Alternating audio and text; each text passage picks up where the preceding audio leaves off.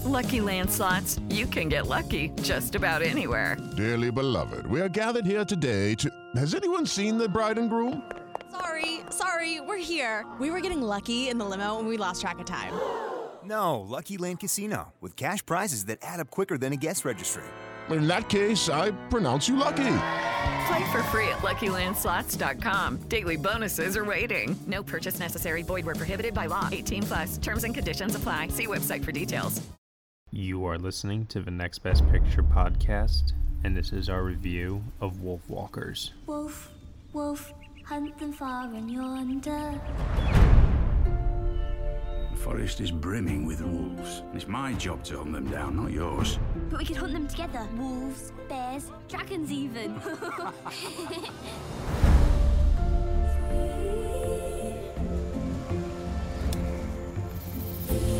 She's one of them wolf walkers.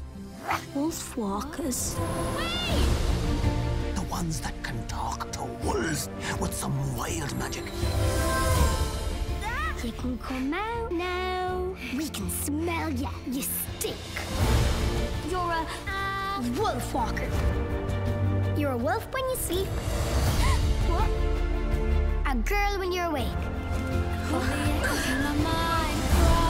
Robin, something's happened to me. Yeah, I can see that. It's flippin' great. You're a wolf now. Be a wolf. The woods are getting smaller every day. These wolves, they're just beasts. Tonight, we put an end to this. I promise your mother I'd keep you safe. I have to help her.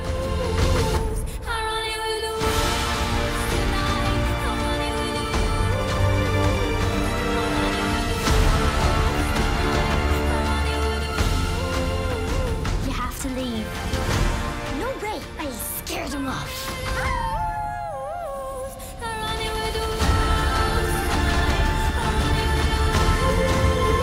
Alright everybody, you were just listening to the trailer for Wolfwalkers, and the story is as follows. A 17th century hunter has a change of heart when she travels to Ireland to wipe out the last pack of wolves.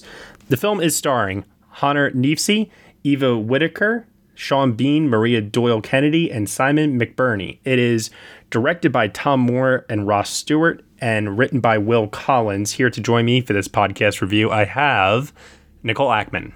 Hi, everyone. Josh Parham. Hello, hello. Cody Derricks. Hi. Ryan C. Showers. Hey, everybody. And Dan Baer. We're running with the wolves. I really wondered if we were just going to howl like a wolf there.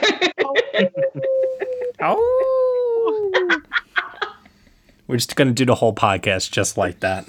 I just need people to know I wasn't part of the howl. That wasn't me.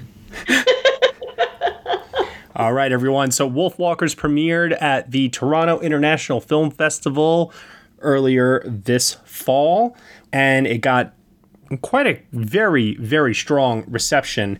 People will recognize Tom Moore for his other films, The Secret of Kells and Song of the Sea. He is a very, very talented filmmaker, this time partnering up with Ross Stewart to bring us what is not only one of the best animated films of the year, in my opinion, but one of the best films of the year in general. Wolfwalkers is currently streaming on Apple TV+. Let's talk about it. Why don't we kick it off first with Nicole Ackman. What did you think of Wolfwalkers? So I watched Wolfwalkers with my whole family, and my mom and my teenage sister and I all absolutely fell in love with this movie. I think the visuals are absolutely gorgeous. They're so unique and not sort of the... I'd say most animated films these days fall into one of maybe 3 types of animation, and this is something so completely different. It looks like a picture book come to life. So I would love it just for that alone. But the story is so beautiful, and the way that it builds tension and kept me guessing and didn't go where I thought it would. The way that it explores like English-Irish tension. The way that like Oliver Cromwell is a character in this. This is a film that was absolutely in every way made for me.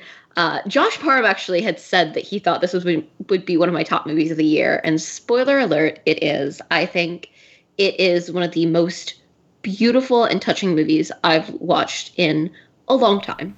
Okay. All right. Let's hear next from Dan Baer. So I did see this when I was covering TIFF way back when, and my immediate response was that I couldn't wait for it to be available to everyone because I just knew that a lot of people were going to love it. And I'm so happy that it is getting the response that it has been getting from people, because it really is just one of the, I think, just storytelling achievements of the year. It, like Nicole said, it constantly zigs when you think it's going to zag, and it is gorgeously animated in a style that honestly took me back to a lot of things that I feel like I saw as a kid in school. It just has this very, like she was saying, this storybook quality to the animation that feels like a total throwback, and nothing else out there looks like this. I watched it for a second time last night in preparation for this, and I sort of had it on while my focus was split on other things. And even when I wasn't paying 100% full attention, there was a moment in the last act that came on, and I stopped me dead in my tracks, and the tears just started welling up in my eyes, and I was like, God damn it, this movie is good. All right, let's hear next from Cody Derricks. So I'm a big fan of animation as a medium. Growing up, I'm sure a lot of us did with the Disney movies, and that really carried over strongly into adulthood. I don't know what that says about me, but this movie going in, I was pretty excited because I'm a big fan of this Cartoon Saloon studio. I really loved The Breadwinner a few years ago. It had the misfortune to open the same year as Coco, but other than that, it would have been a totally worthy winner of animated feature.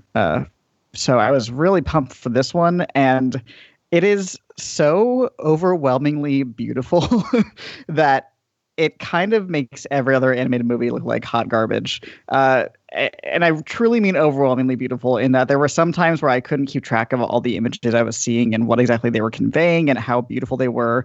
Like everybody else saying, the story is really powerful and well told. But yeah, if nothing else, you could watch this on mute and it would still be a beautiful movie. I just really was blown away by every single frame of it. All right. Ryan C. Showers. Okay. Well, I found this to be absolutely exquisite. Like Nicole was saying, it's such a distinctive looking film. The visual style, the animation, but also even I would argue the score is very peculiar and very of its own thing. And the plot is so well done. It's so emotional and so earned and very compelling. And just very original. There were times I actually couldn't really predict the plot as much as I thought I would be able to. I just felt like this film executed a fully formed idea and a concept that was able to stand on its own 2 feet in a very original way. The first hour was so entertaining, and it just kept moving and going and going. And then the climax started to happen, and it just left me jaw dropped, and it just gutted emotionally. There's a lot of thematic concepts and imagery. I would love to, go back and see the film again, because it just still needs to sink in. There's so much jam-packed in here. It really took me by surprise. All right. And Josh Parham. Well, first of all, I just want to say that I'm very happy to have correctly predicted your opinion on this, Nicole. That actually makes me so happy to have been right about that, although I think it was relatively easy for me to call, but I'm still happy. True. But overall, yeah, I would echo a lot of the sentiments that have already been said. I think it is just an objective fact of how much this movie just looks so beautiful. Like, the animation, exquisite doesn't even begin to describe it. There are just moments in this that are just, I was just kind of amazed at how exquisite and beautiful they were. And I just had a hard time even really coming to a description of just how much I was enveloped by what I was seeing. And I think it is in service to a really well thought out story that is very full of a lot of great character work in it. And yeah, it does take some routes that you don't fully expect. I think that there are maybe like one or two things in the story that I wasn't a huge fan of, but they're very like kind of minor, and we'll get into them certainly. But overall, I still find this to be a really grand achievement, and honestly, not just one of the best animated films of the year. I think that this is one of the best films of the year, period. All right. I agree with what has been said so far. The animation in this is truly something remarkable. I mean, I think we're so used nowadays to seeing CGI films in this 3D animated sort of way, that to see something that is 2D with very flat surfaces in terms of like the shot composition, and utilizing, if they do, I'm not sure what the techniques were in some cases, but computers to enhance some of the imagery. It just looks absolutely amazing. I saw this on my 4K television, and the colors were just so vivid, and the detail was, as mentioned before, so exquisite. And I really just felt so transported to, Ireland in 1650, and just swept up in this storybook fairy tale that spoke with such confidence to some very adult themes. And that's something that I really do want to hit upon in this review here, is that, every now and then you go see an animated film and, you clearly identify that it's made for kids. That's fine. They have their place, and that's totally okay. And then something comes along where both kids and adults can get some level of enjoyment out of it. And I think that is where animation always peaks. And then, of course, you have the other end of the spectrum where it's like animation made for adults, and it's like heavy or South Park humor or something like that. But, that has its place too. But I do think that the unifying of adult content, children's content, is where animation can truly transcend and become something really, really special. And that's exactly what I think Wolfwalkers is here. It's a little film that could, in the sense that it's not made by the Mouse House, it's made by the Wolf House. And I think that it is a movie that, because it is something that you can readily stream right now on Apple, if you have an Apple TV, I'm sure, that if it is readily accessible, you definitely should take the time to watch it, because there is a lot to unpack with this one. So I actually kind of want to jump off of that really quick here and start off with the story itself and the way that the story unfolds, its structure, how it speaks to both kids and adults, as I mentioned before. I would like to start there if anyone has any thoughts. So I definitely want to start because I'm kind of fascinated with the story structure, how it slowly reveals the different layers of story that it's working with. I think is just so incredible. And it starts even right away with that prologue that gets at the, sort of fantasy horror elements of it. How awesome too for an animated film to have a prologue, by the way. I love it. I stand any animated film with a prologue, because it reminds me of the best animated films that usually do have a prologue before we get to it. Always reminds me of Beauty and the Beast. I'll just say it. I was like, you're talking about right? I'm talking about Beauty and the Beast. And there are inspirational Beauty and the Beast isms about this that I picked up on, or at least that I identified for myself. Totally. There are, and I loved most of them, honestly. But yeah, it starts that, and it's surprisingly a little violent for something that is supposedly a family film. There is wolf scratching and blood drawn in that prologue, and it lets you know right away, yes, this is a family film, but it's not going to be so wholesome as you may think. We're dealing with real pain and stuff here, and that carries over to when it starts to get into the historical stuff with Oliver Cromwell and Lord Protector and all that. This is deep shit for the children's film, or a film that has children as one of its intended audience. And then there is this dialogue exchange between Robin and her father that I really love, and I loved it even more the second time through, knowing where the movie ends up, because it tells you what the story is about, what the story is ultimately about, I think. But I didn't catch it on first viewing. And she says to him, "I'm not afraid." And he said, "You've never even seen a wolf." "I'm still not afraid." And her father says to her, "That's why I have to be afraid for you." And there's so many layers to just that one line.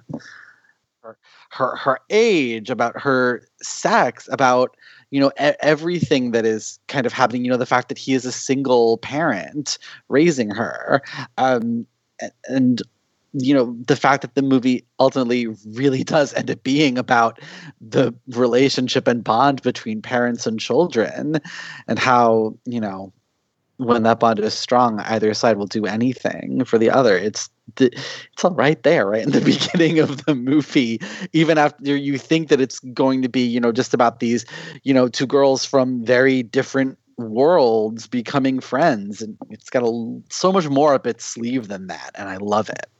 I was just going to say, I think it's funny that, Dan, you mentioned the layers, and there are so many aspects to this screenplay. Like, obviously on its surface, in some ways it's a simple story about sort of this age-old tale that we find in children's literature of sort of animal versus human. But there's also all this stuff in there about single parenthood and about family and about friendship, but then also about like the English control of Ireland at this time, and about English politics at this time, and about, there's even bits that touch on sort of religion versus Celtic mythology. And there's also bits in here about sort of the role of women during, 1650 when this is set. And I think it's crazy that they're able to pack all of these really mature themes into a story that is still something that I think a child, could actually handle watching. And they pack so much in, and it is all accessible, and none of it is just like, oh, we're just going to skim the surface. Like, they actually delve into a lot of these things, like not super in depth, but in depth enough to make an impact. And it's very impressive, because there are a lot of longer movies this year that try and fail to do that. Mm-hmm. Yeah, and speaking to the maturity that's been mentioned about it, the movie is violent, and another thing about it is it doesn't shy away from that violence. When a character is struck or an arrow is lodged in a human being or whatever, anything like that, the animation style changes to reflect the visual reaction the characters are having to those violent stakes in a way that makes you as an audience member feel those same violent stakes. And I think that, combined with the mature themes of, like Nicole was mentioning, the Celtic mythology and the politics of Ireland with English invasion at the time, all that is necessary, I think, to give the movie the weight that it wouldn't otherwise have if it was kind of just the mythical fairy tale that it is kind of surrounded by. And something that I really love about all that exploration is that it feels like it's developed very naturally within the story. Like, you don't get too many moments where somebody just has to sit down and explain, here is all the backstory that's happening. Like, I feel like it's a very smart, there's a very smart way that this movie goes about telling its story that feels very natural. And it ends up giving out information that feels very authentic to how these characters would just pick up this information within the context of the story. And I think that makes all of its exploration that much more powerful, because it feels so natural within the overall structure that it's being built for itself. Totally agree, Josh. This locks itself into a child's eye view early on, and it doesn't really ever deviate from that. Everything is presented through Robin and or Maeve's eyes. And I think that helps it a lot, because it allows the subtext of a lot of things to be read by adults. And even though children may not fully comprehend that subtext, they're going to notice it and internalize it in a way. I have to say, I agree. The craftsmanship here is so strong, both within like the artwork of the visuals and the types of mise en scène that we get. Like there's so much there's so much story told just through shots of what we would consider cinematography with characters and how they're framed and symbolism. But also the narrative is so, again, not to sound trite, but it's very unique. And the way that it paints the two main characters specifically is very smart from a writer's standpoint. And it allows for our sympathies to kind of bounce around as the characters go through these whirlwind loopholes of journeys. You know, one of the things that you mentioned before, Ryan, in your opening thoughts, and something that really, really, really stood out to me while watching this movie, is that this movie has maybe one of the single best climaxes of any movie I have ever seen. And the reason why I say this is because the climax of this movie, I swear to God, I think it lasts for over a half an hour. And it just keeps building and building and building in its emotional stakes.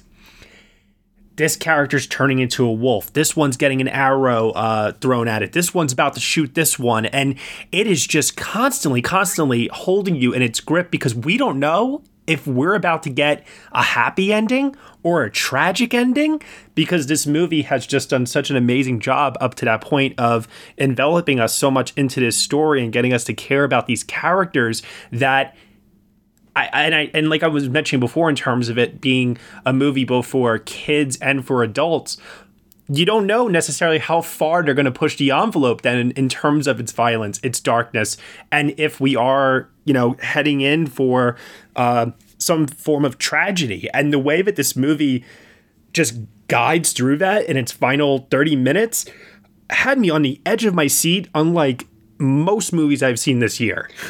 Lucky Land Casino, asking people, what's the weirdest place you've gotten lucky? Lucky? In line at the deli, I guess? Aha, in my dentist's office. More than once, actually. Do I have to say? Yes, you do. In the car before my kids' PTA meeting. Really? Yes. Excuse me, what's the weirdest place you've gotten lucky? I never win and tell. Well, there you have it. You can get lucky anywhere, playing at LuckyLandSlots.com. Play for free right now. Are you feeling lucky? No purchase necessary. Void where prohibited by law. 18+. Terms and conditions apply. See website for details. This is Krista Makes, guitarist and vocalist for Less Than Jake, and host of Krista Makes a Podcast, a songwriting podcast where every week I'm joined by an amazing guest to break down the writing, recording, and release of one iconic song from their career. In our giant evergreen back catalog of episodes, we've had rock legends such as Dee Snider and Huey Lewis, punk rock favorites like Mark Hoppus, Fat Mike, and Brett Gurewitz, and up-and-coming artists of today such as Liz Stokes of the Beths and Genesis Owusu. We've had guests from all genres and styles of music, and I guarantee that if you peruse our back catalog, you'll see several episodes that'll make you say, man, I gotta hear that. Whether you're a fan of music or a creator of music yourself, you'll take away a whole new appreciation for the songs you know and love. Krista Makes a Podcast is available for free on all the places you could possibly listen to podcasts, and new episodes come out every Monday. Okay, my mother kept being like, no, it's going to have a happy ending, right? It's going to have a happy ending. I'm like, Mom, I haven't watched it before. I don't know. Like, but it was the entire time I was like, oh my God, no, that can't happen. Hold on. And they really had me thinking that they were going to make it like a tragic ending up until, I was really caught up in it. And like you said, on the edge of my seat in a way that I don't think I have been, but for a couple of like live action films this year. It was really that climax is like, I think there were three separate times that I was like, oh no, they're not going to kill that character off, are they? And like for a kid's movie to make me genuinely question that. Seriously, I almost had like Lion King vibes at one point in the finale where they're with one of the characters in terms of the emotional impact of something that happened. I literally texted Nicole and I was like, oh my God, is this really happening? Like, and I think that the climax itself is enough for the film to even go up a whole other number in our rating system.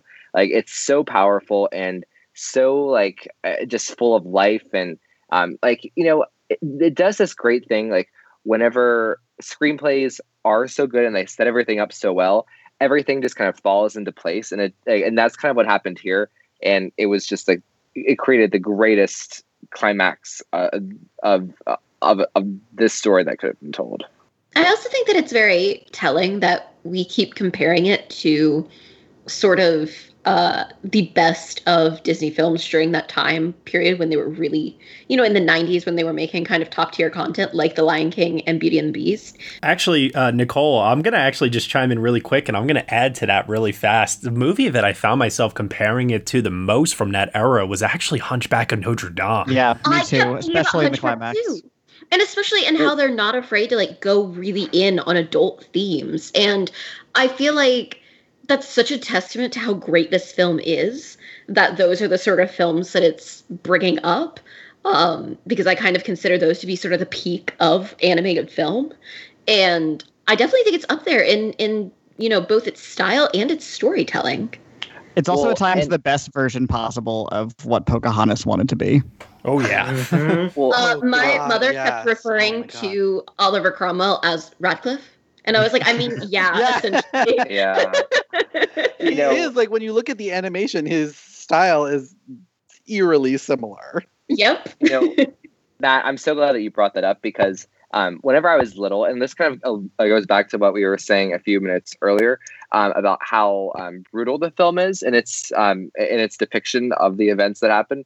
Whenever I was a little kid, I was almost afraid to watch The Hunchback of Notre Dame. Like I always avoided it whenever I was going through my VHS collection. And I feel like had I watched this film as a little kid, I think I would have loved it, but I also think I would have been afraid of it and had a similar reaction that I had to The Hunchback of Notre Dame. So I'm interested to see how like younger kids respond to this film. Well, they're definitely not going to get the religious persecution for pagan beliefs aspect. I can assure you of that. You didn't know me as a kid. There's still something scary about this. I don't know. Like Cromwell does die asking his lord to save him. Like, I will say, like, I would be very comfortable showing like my 7-year-old cousin this film, but I don't know that I would show it to the 4-year-old. Like, I do think it's maybe for a slightly older child audience, because there are a handful of scenes that I could see being legitimately frightening to a child. Whereas, compared to some of the other animated films from this year, like Over the Moon or something like that, where I'd be like, yeah, whatever, you can show it to a kid of any age. I do think that for a child to appreciate it and not potentially have some issues afterwards, they would need to be a little bit older. Yeah, I mean, like the kiddie horror aspects of it are part of what I think will make this endure a lot longer than your Over the Moons of the world, because it does sort of have that kids will keep coming back to it because it was the thing that scared them and they want to, outgrow it and prove that they're older. And then they're going to realize like, oh, like there is more going on here than I realized when I was young and first saw this. I mean, like those are all the movies that like, those are the things that you watched over and over again when you were young, right? Were the things that had at least one scene that scared you. Like there was always one of those, I feel like in every one of the Disney Renaissance movies, there was at least one scene that was like nightmare fuel. I don't know. I will say, like, to any parents listening, I don't think this is the kind of movie that you can just like throw on and like walk away from and watch on their own. I would watch this with your child. I would like to highlight some of the voice acting in this because, from my point of view here, Honor Neevsey gives one of my favorite voice performances of the year as Robin Goodfellow. And of course, I love Sean Bean reprising his role as Ned Stark. I mean, come on. Oh my God, how can you not? But I do have to just say for the record, like I understand why you would cast Simon McBurney as Oliver Cromwell, the Lord Protector, because he has one of the most menacing voices in general, like in life. But I really, really did not find his overall vocal performance to be that compelling, especially compared to something like, and And I was doing inevitable comparisons, like I was mentioning before, to someone like Frollo in Hunchback of Notre Dame, which I thought was a very dynamic vocal performance that had such menace, but also cunning, and was also very charismatic at the same time. And I just wasn't feeling that from McBurney in this, but Sean Bean and Honor Neefsey really, really delivered for me on this one, and along with the rest of the voice cast. Now, Matt, that's interesting to me because I actually did really like Simon McBurney in this role. And I think the reason is because that character, I don't think that character sometimes is as fully fleshed out as maybe I wanted him to be. And I think there's a part of that is intentional because we talk to the perspective of this movie, and that if you're seeing this from a child's eye point of view, they're not going to necessarily understand all of the kind of nuanced political and religious motivations happening within that character. And while I understand that, I felt that it meant that his kind of overall menacing impact as a character was a little lessened for me, but I got that gravity from his performance, and he felt like a very imposing figure on this community, so that even though I felt like some of that was missing from sort of the writing / character perspective, I thought that he brought it with his actual voice performance, and I really did appreciate what he was doing. Yeah, it's not a typical child or family film villain performance, and that it is not overly hammy and over the top, which I think that's totally appropriate because like the guy is a politician basically when it comes down to it. Maybe my own nostalgia of animated films is getting in the way because I'm expecting a certain quality, if you will, like you're saying, Dan. Yeah, like he's not Jeremy Irons doing Scar. Yeah, like, you know, it's not that kind of. It's not even.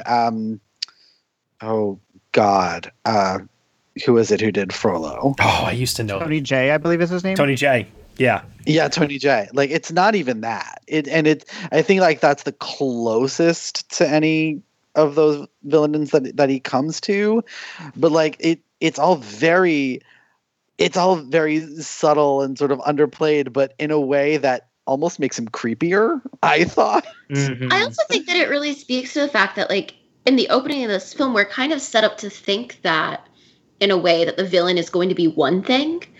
And particularly, like, because we kind of spend so much time with Robin, at first it's like, oh, well, here's these wolves, and they're, you know, we've got to conquer them and vanquish them and whatever. And then the fact that it's like, oh, no, wait, this is the villain. And it is kind of subtle, and he is restrained in a way, but that restraint almost makes him scarier, I think. I also think in some ways, like, that is something that I do think sometimes children respond to in a way, because like that sort of like, oh, well, if you don't do this, then here's a consequence. It's the kind of thing that they hear in real life.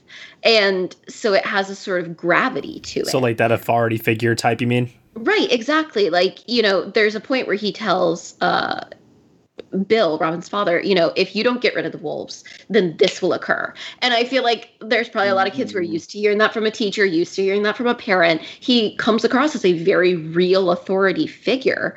And I think that that is very effective in a lot of ways. And I also think it's a very interesting choice to make your villain an actual historical figure. And they actually do like a pretty good job. Like, I think a kid who watched this and then ended up in history class years later would be like, oh yeah, Oliver Cromwell. Like they bring across him and his ideas pretty decently. Of course, then they also do something very bold with it, which I think is fascinating. And it makes it even seem more like a bit of mythology and playing into sort of this idea of Celtic myth.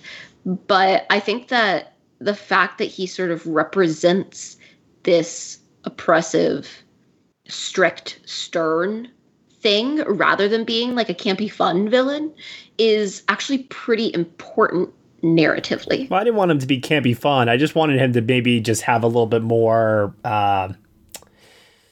I don't know, imposing menace. I'll leave it at that. It just, like, to me, it just felt like Simon McBurney was being Simon McBurney, like I said, which is why you hire him.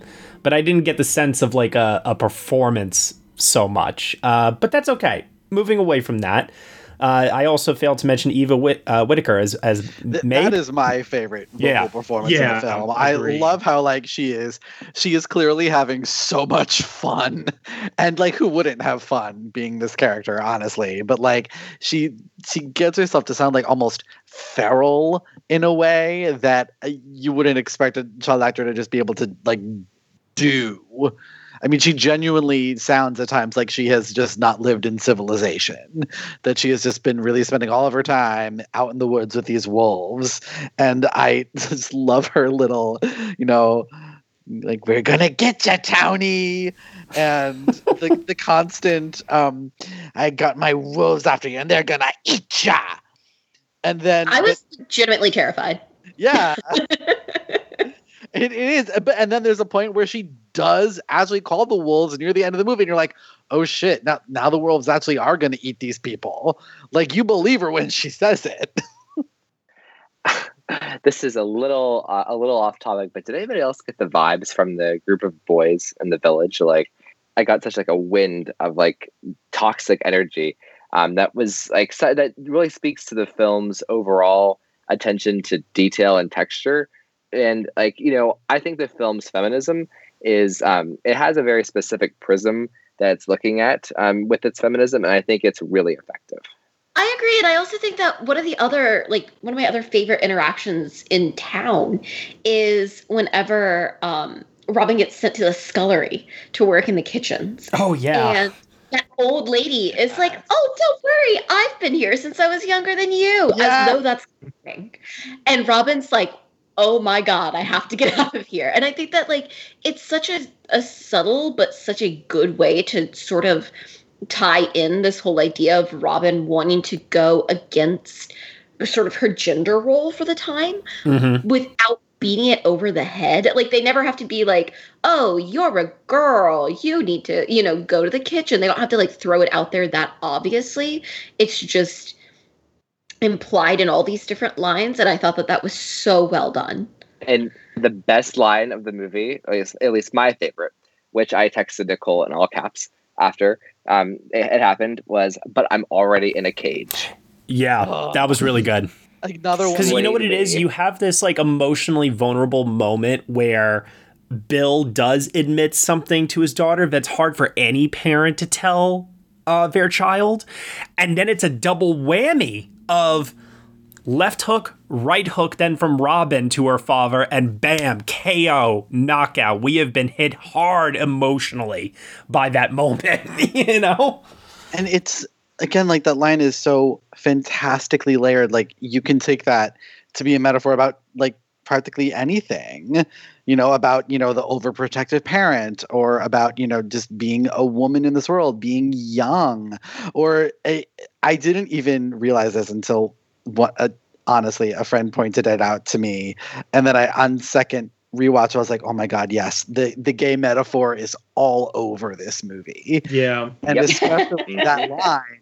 And I was so moved by it the second time through. It's so emotional. Like I saw it. I figured that out. I figured like the gay LGBT type allegory around like a half hour, and from that point on, like I couldn't stop seeing it.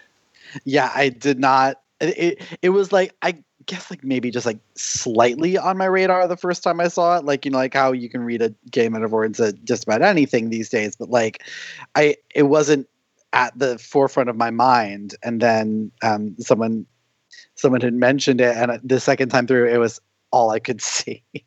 This thing is so well constructed on every level that you can look at it through so many different lenses, and it is still so rich. And I just like, why can't more films be like this?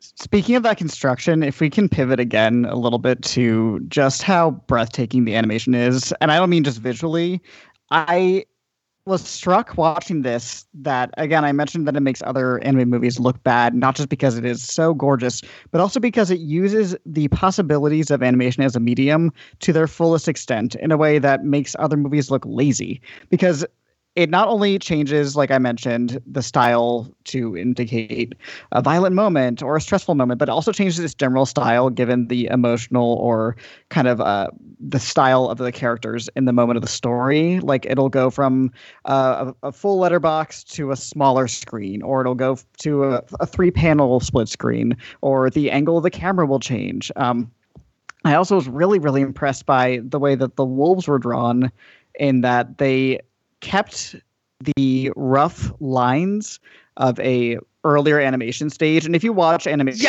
demos or pre-production videos of any animated movie, you can see these, especially hand-drawn.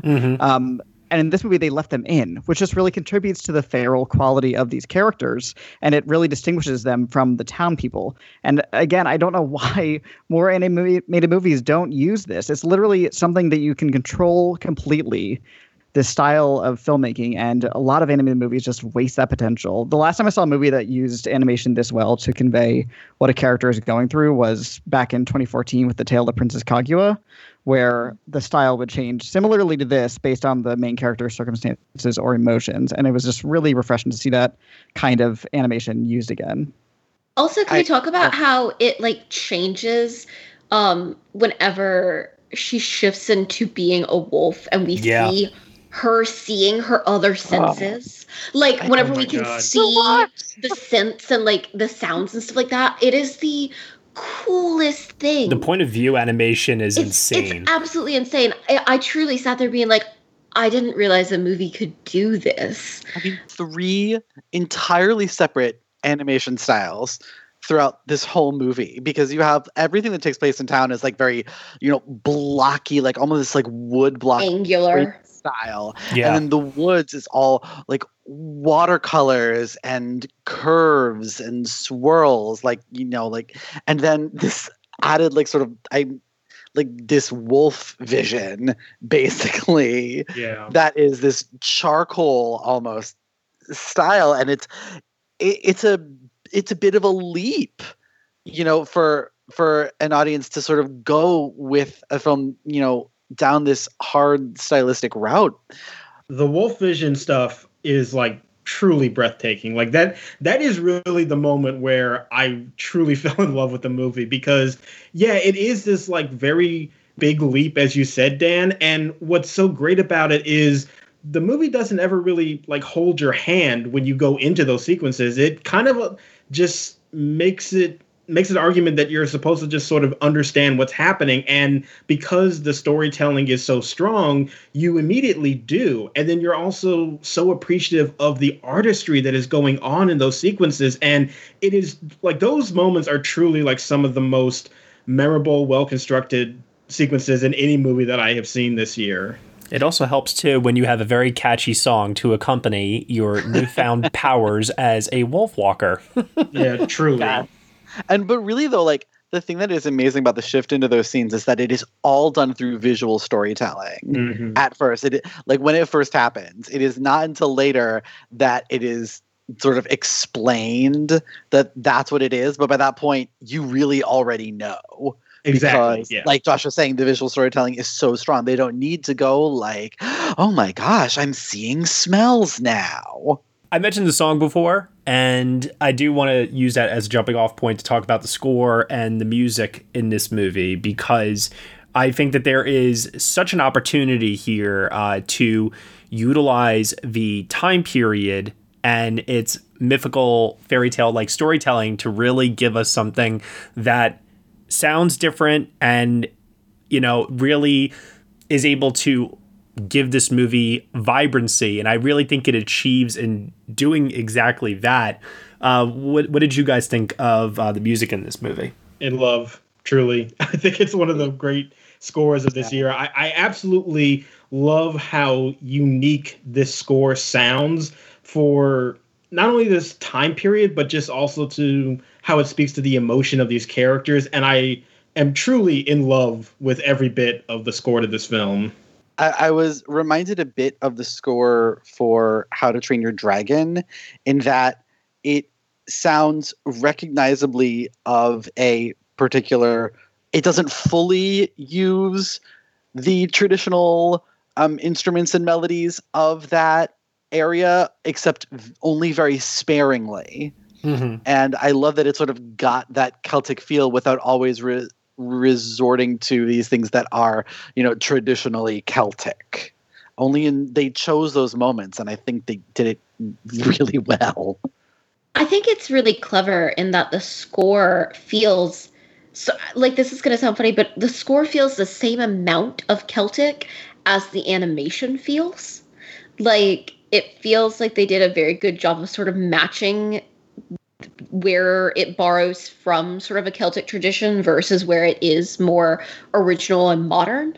But again, I think it does a really good job at immersing you into this world. And I also think it's one of those scores that does a very good job at helping make sure that you know what you're supposed to be feeling emotionally at any point in the movie.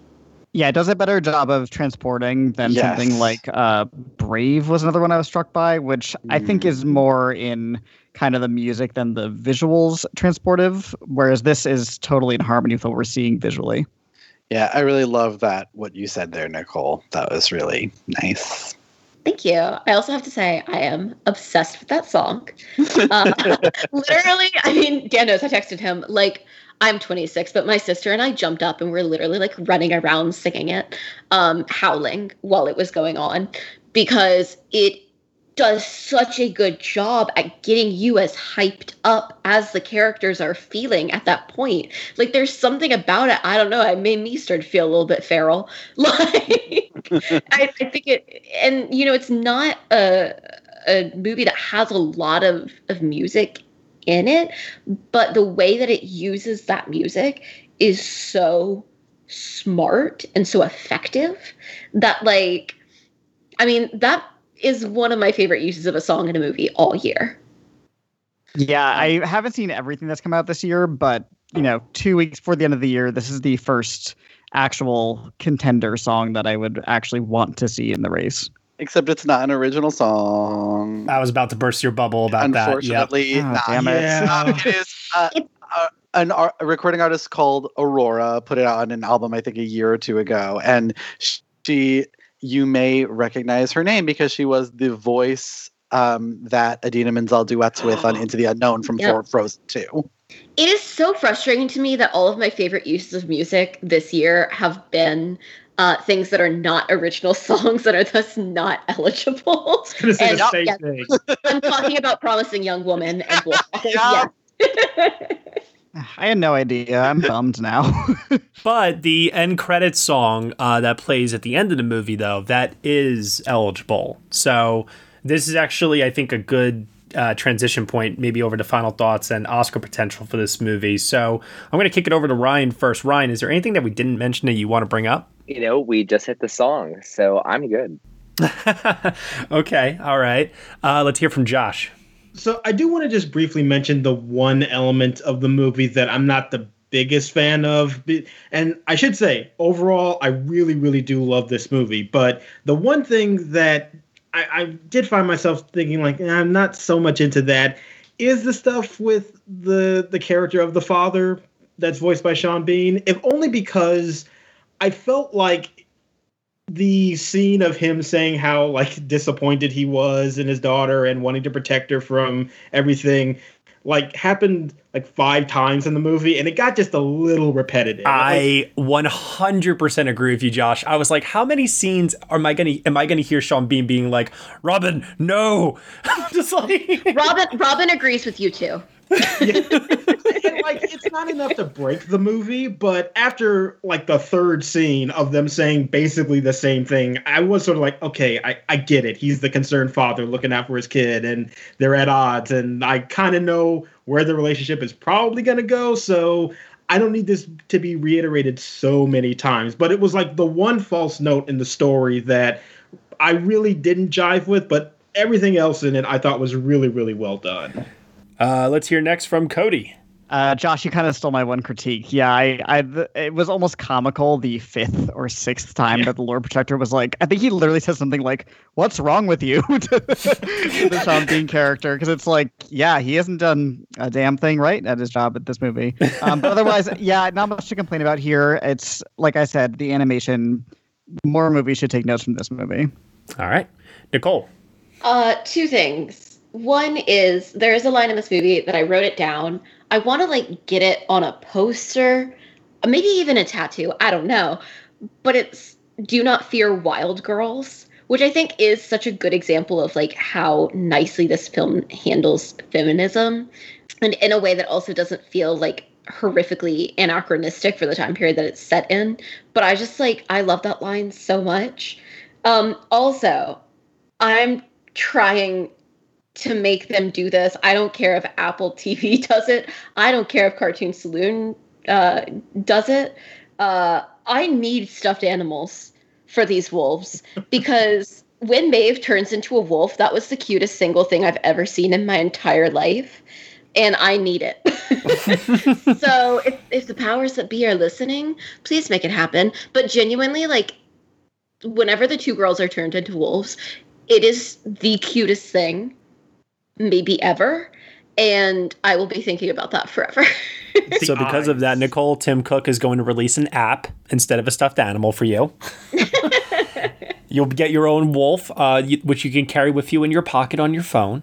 I mean, I would like to be turned into a wolf. Is that a thing that this app can do? Like, when you turn on your camera on your iPhone, you'll have wolf vision as a filter mode. I do want that. I'm just saying, if they want to talk about like, you know, franchising and merchandising, come to me. I've got ideas. I did see on their website they have a puzzle. I might be ordering it. It's fine. All right. Dan, any final thoughts? There are a few things about this animation that I just really, really love. Particularly just the faces of the wolves. Yes. There's just something that is like so... they're so wonderfully elastic, but they always look the same. But like they can go from being really menacing to being incredibly like goofy cute on the turn of a dime, and I'm just obsessed with their faces. I try to make that face all the time when I look at them. And I also love how when they run as a pack, they kind of become this one giant solid mass, and how that is sort of mirrored in the animation of Maeve's red hair that kind of like floats behind her like it's another wolf character. This movie does so many things stylistically. It shifts aspect ratios. It does split screens. Like I'm just so like the ambition of doing all these things and making them work within this style. And they're not just something that that the film tries on for a few seconds or a scene and then abandons. Like they're motifs that are brought up again and again. And it's just so well done and well thought out. And also I laughed maybe the loudest when at one point Oliver Cromwell calls Merlin foul bird, because I'm a whore for good puns. I noticed that too, Dan. It really got me. It's so charming and so much fun, and I do think the first act is a little slow. Like it doesn't really come alive until Robin also becomes a wolf. But even before that, it's the table setting for the story is so smart and so well done that final thoughts, very, very quick here. Maeve's hair, big red hair, freaking awesome. What a great character design. Reminded me of that character from Street Fighter that I can't remember off the top of my head. I know you're talking about, Matt. Yep, exactly. My favorite moment of comedy in this film, between Robin and Bill, where she says, "Promise me you won't get mad at me," and he says, "Go on." "You didn't promise." "I know, go on." I love that so much. And other than that, we pretty much touched upon everything here. So, Nicole, grade out of 10. I actually, and this is only my second one of the year, I'm giving it a 10. I think this is the peak of what animated film can be. I think it's one of my top 3 movies of the year. I think it is absolutely gorgeous. I have no issues with it at all. I think it is my favorite animated film to come out since Tangled. And I think it is in many ways a perfect movie. Nicole, I literally did a fist pump in the air just because I'm so happy that you loved it so much. Well, Josh, where does the love extend for you? What's the grade out of 10? I am a very strong 8 out of 10 for this one. There's like a couple things in the story that I think could be a little stronger for me, but like an 8 out of 10 is still, to me, like one of the best films of the year. And I think that it's truly just an astounding achievement that I can't recommend highly enough. Ryan, what about you? I'm also with Josh at an 8. There was a hot second when I was watching the finale that I was a 9, but I'm settling with an 8. I'm being more conservative in my ratings. Dan Baer? I am at a 9 for this. It is easily one of the best films of the year. It's not quite perfect, but it's damn close. Cody? I'm also, with the other boys, a very, very, very strong 8 out of 10. And I am going to join that group as well. I, too, am at an 8 out of 10. One of the best films of the year, like Josh said. With that said, Oscar potential for Wolfwalkers. I think we can all agree here in unison that this is going to be nominated for Best Animated Feature Film. The question on my mind is, can one of the original songs, or one, I don't know how many they are submitting, can one of those also get in? Because we know it's not going to be Running with the Wolves. I'll say this. I think if the song does, then we have a race for animated feature between this and Soul. I don't know, though, because animated movies can get craft nominations, especially in music, and it not mean anything. I mean, like, it happened with Isle of Dogs. It happened, Kubo got a visual effects nomination. Like, it doesn't always guarantee, like, more support than you think it does. Moana had a song, it happens. Right, but song is, like, a specifically, like, that's a very Disney way to win the animated feature Oscar. Like, it portends. I am, though, of the belief, and call me crazy, and some of you already have, I actually have this beating Soul right now as of today. You're crazy. Matt, I'm going to throw some stats out with you because I prepared my homework. I do think that if anything is going to beat Soul, it's this. Absolutely. Yeah. But the fact of the matter is, unfortunately, Academy members, for better or for worse, not always for worse, but, they do default. I mean, it happened last year. There's only been 3 times where Pixar was nominated and didn't win. Also, in addition to that, it's not just the Pixar at all. It's also the fact that it's hand-drawn. There is a bias with that. The last time something won that wasn't predominantly CGI was all the way back in 2005, Wallace and Gromit. And the last time there was an animated film that was hand-drawn, and it's the only hand-drawn winner, was Spirited Away, only the second time that this category has been presented. Yeah, and also, when you talk about that 2005 lineup, there were no CGI movies nominated in that lineup. So they had no choice. The last time that happened. Different. Yeah. Mm-hmm. All right, so I'm creating the illusion of a race when there really is none. I mean, we'll see. I mean, just the fact that people are considering Soul for Best Picture nomination, it's going to be hard to overcome. I mean, look, if somehow this made it into, song and or score and or original screenplay, which I think none of them are completely out of the question. I think it's legitimately in the race for all of those, but they're kind of long shots outside of animated feature. But if those things happen, then hey, we have a real race in this category, kids, and isn't that exciting? But here's the thing, though. I could see a world where Wolfwalkers wins BAFTA, the Globe, the Annie Award, and heading into Oscar night, I understand that Soul will have had Klaus. I understand Soul will have Critics' Choice, PGA, probably Ace Eddie. But at the same time, I do feel it could be a nail biter heading into the evening if it splits the precursors like that. I really do. What you're saying is basically what happened to Klaus, and the Annies just don't count. Yeah, they have a long-standing Pixar. But don't you feel like this year, because there are less animated films, and Wolfwalkers has gotten this platform release starting at TIFF and it's built up in Steam. And I don't know about you guys, but there are people who have seen Soul. And the general buzz that I'm sensing right now is that there's more passion behind Wolfwalkers than there is with Soul. Where a lot of people like The Soul. same thing happened last year.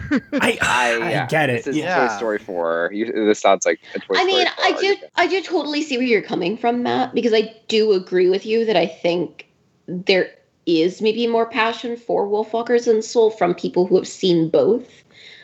But I also feel like betting against Pixar is like invading Russia in the winter. Like, and all this talk of other awards that Wolfwalkers could get right now, Soul is probably winning Best Score and could get is almost definitely going to get a screenplay nomination. So it's kind of a moot point, honestly. And when Soul drops on Disney Plus at Christmas, that's going to be the movie that most people are going to be talking about. Like, the one thing that Wolfwalkers does have going for it, though, is that it is becoming like the clear alternative, and you do need at least you need that one movie for people to say, like, hey, if you don't want to vote for this other movie. But that works when people don't really like the other movie, and even if you do prefer, even if you do prefer Wolfwalkers, you still think Soul's a good movie, and I don't think that's enough to derail that momentum for Soul. Yeah, this isn't like when Cars was beaten by Happy Feet. This is going to be two, which are two abominations. This is going to be two. Incredibles 2, which Incredibles 2 people liked, but it was like Spider-Man was building steam, and then that became not a surprise by Oscar night. I'm sorry, I love the movie, but I really have trouble seeing Wolfwalkers winning this category. Yeah. No, I completely agree, and I think part of it is Cartoon Saloon has been doing great work, but people they respect their artistry, but they don't love the movies. It's not something that most of their kids are interested in. The kids don't go for this type of style anymore unless it's a Cartoon Network thing. Yeah, and unfortunately, they've lost money on every single movie they made. So it's not like there's Laika or something like that where there's support from an audience, even though Laika is also not very financially viable. Money I know, but I was just surprised. I went back and looked at the budgets and the box office of their last 3 movies, and they usually make half their budget. It's a real shame, which is a good thing in this case because Apple TV, can just subsidize that, I guess. So no worries there. Yeah, but also the thing is come on, it's Apple TV Plus. Do we really think this is going to be a big player at the Oscars? Come on. Now, if they do surprise and win, I will be thrilled, and my neighbors will be like, what the hell? Because I will be literally howling. So sorry to my neighbors now if that does happen. But I do think we have to assume this belongs to Soul. I'll change my tune if there starts to be a Spider-Man run where it wins the Globe in a surprise, wins BAFTA, and then it becomes inevitable. But it will need to pick up practically every award for me to change my tune. To me, it needs to win the PGA. I will not change my mind until it wins that. Yeah. I actually like it to Dan's point. I think he just about Apple TV. I was thinking to myself, Apple TV will have a very safe nomination. Good for them. They did good. They finally did good. Yeah. And I can't wait to tell you all, I told you so. Look, nothing would make me happier, Matt. Yeah, we all like the movie. I hope that you get to. You will all think that I am clairvoyant. Okay. I swear. I don't know about that. I was right about Promising Young Woman. I was right about Wolfwalkers. And let me just say that as somebody who has seen both Wolfwalkers and Soul, I would prefer Wolfwalkers to win. Oh, Same. I'm sure. I'm sure. But I just, I why set up, false expectations that will only disappoint us? I don't know if it is yet. I think it's early enough that it isn't quite yet.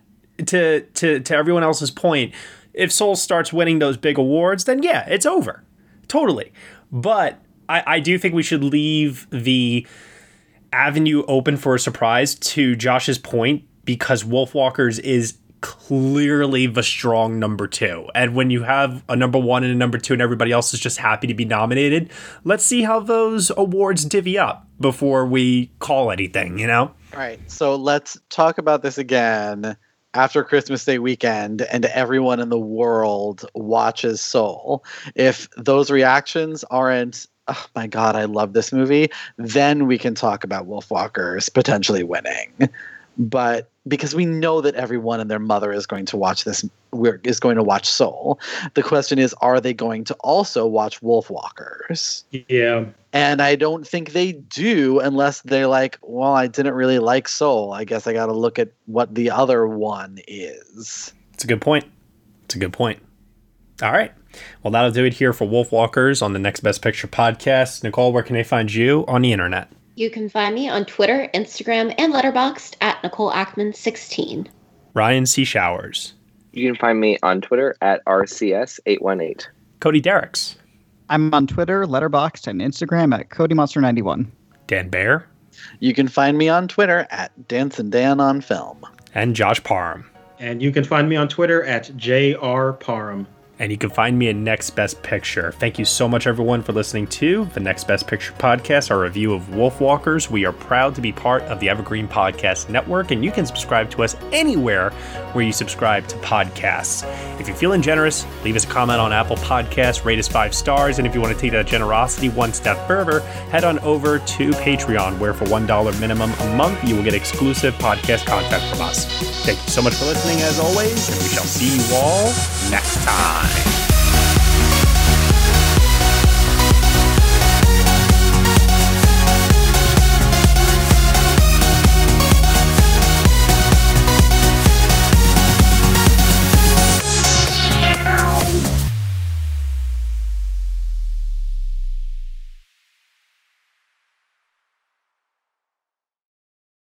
Judy was boring. Hello. Then Judy discovered ChumbaCasino.com. It's my little escape. Now Judy's the life of the party. Oh, baby, mama's bringing home the bacon. Whoa, take it easy, Judy. The Chumba life is for everybody. So go to ChumbaCasino.com and play over 100 casino-style games. Join today and play for free for your chance to redeem some serious prizes. ChumbaCasino.com. No purchase necessary. Void where prohibited by law. 18+ terms and conditions apply. See website for details.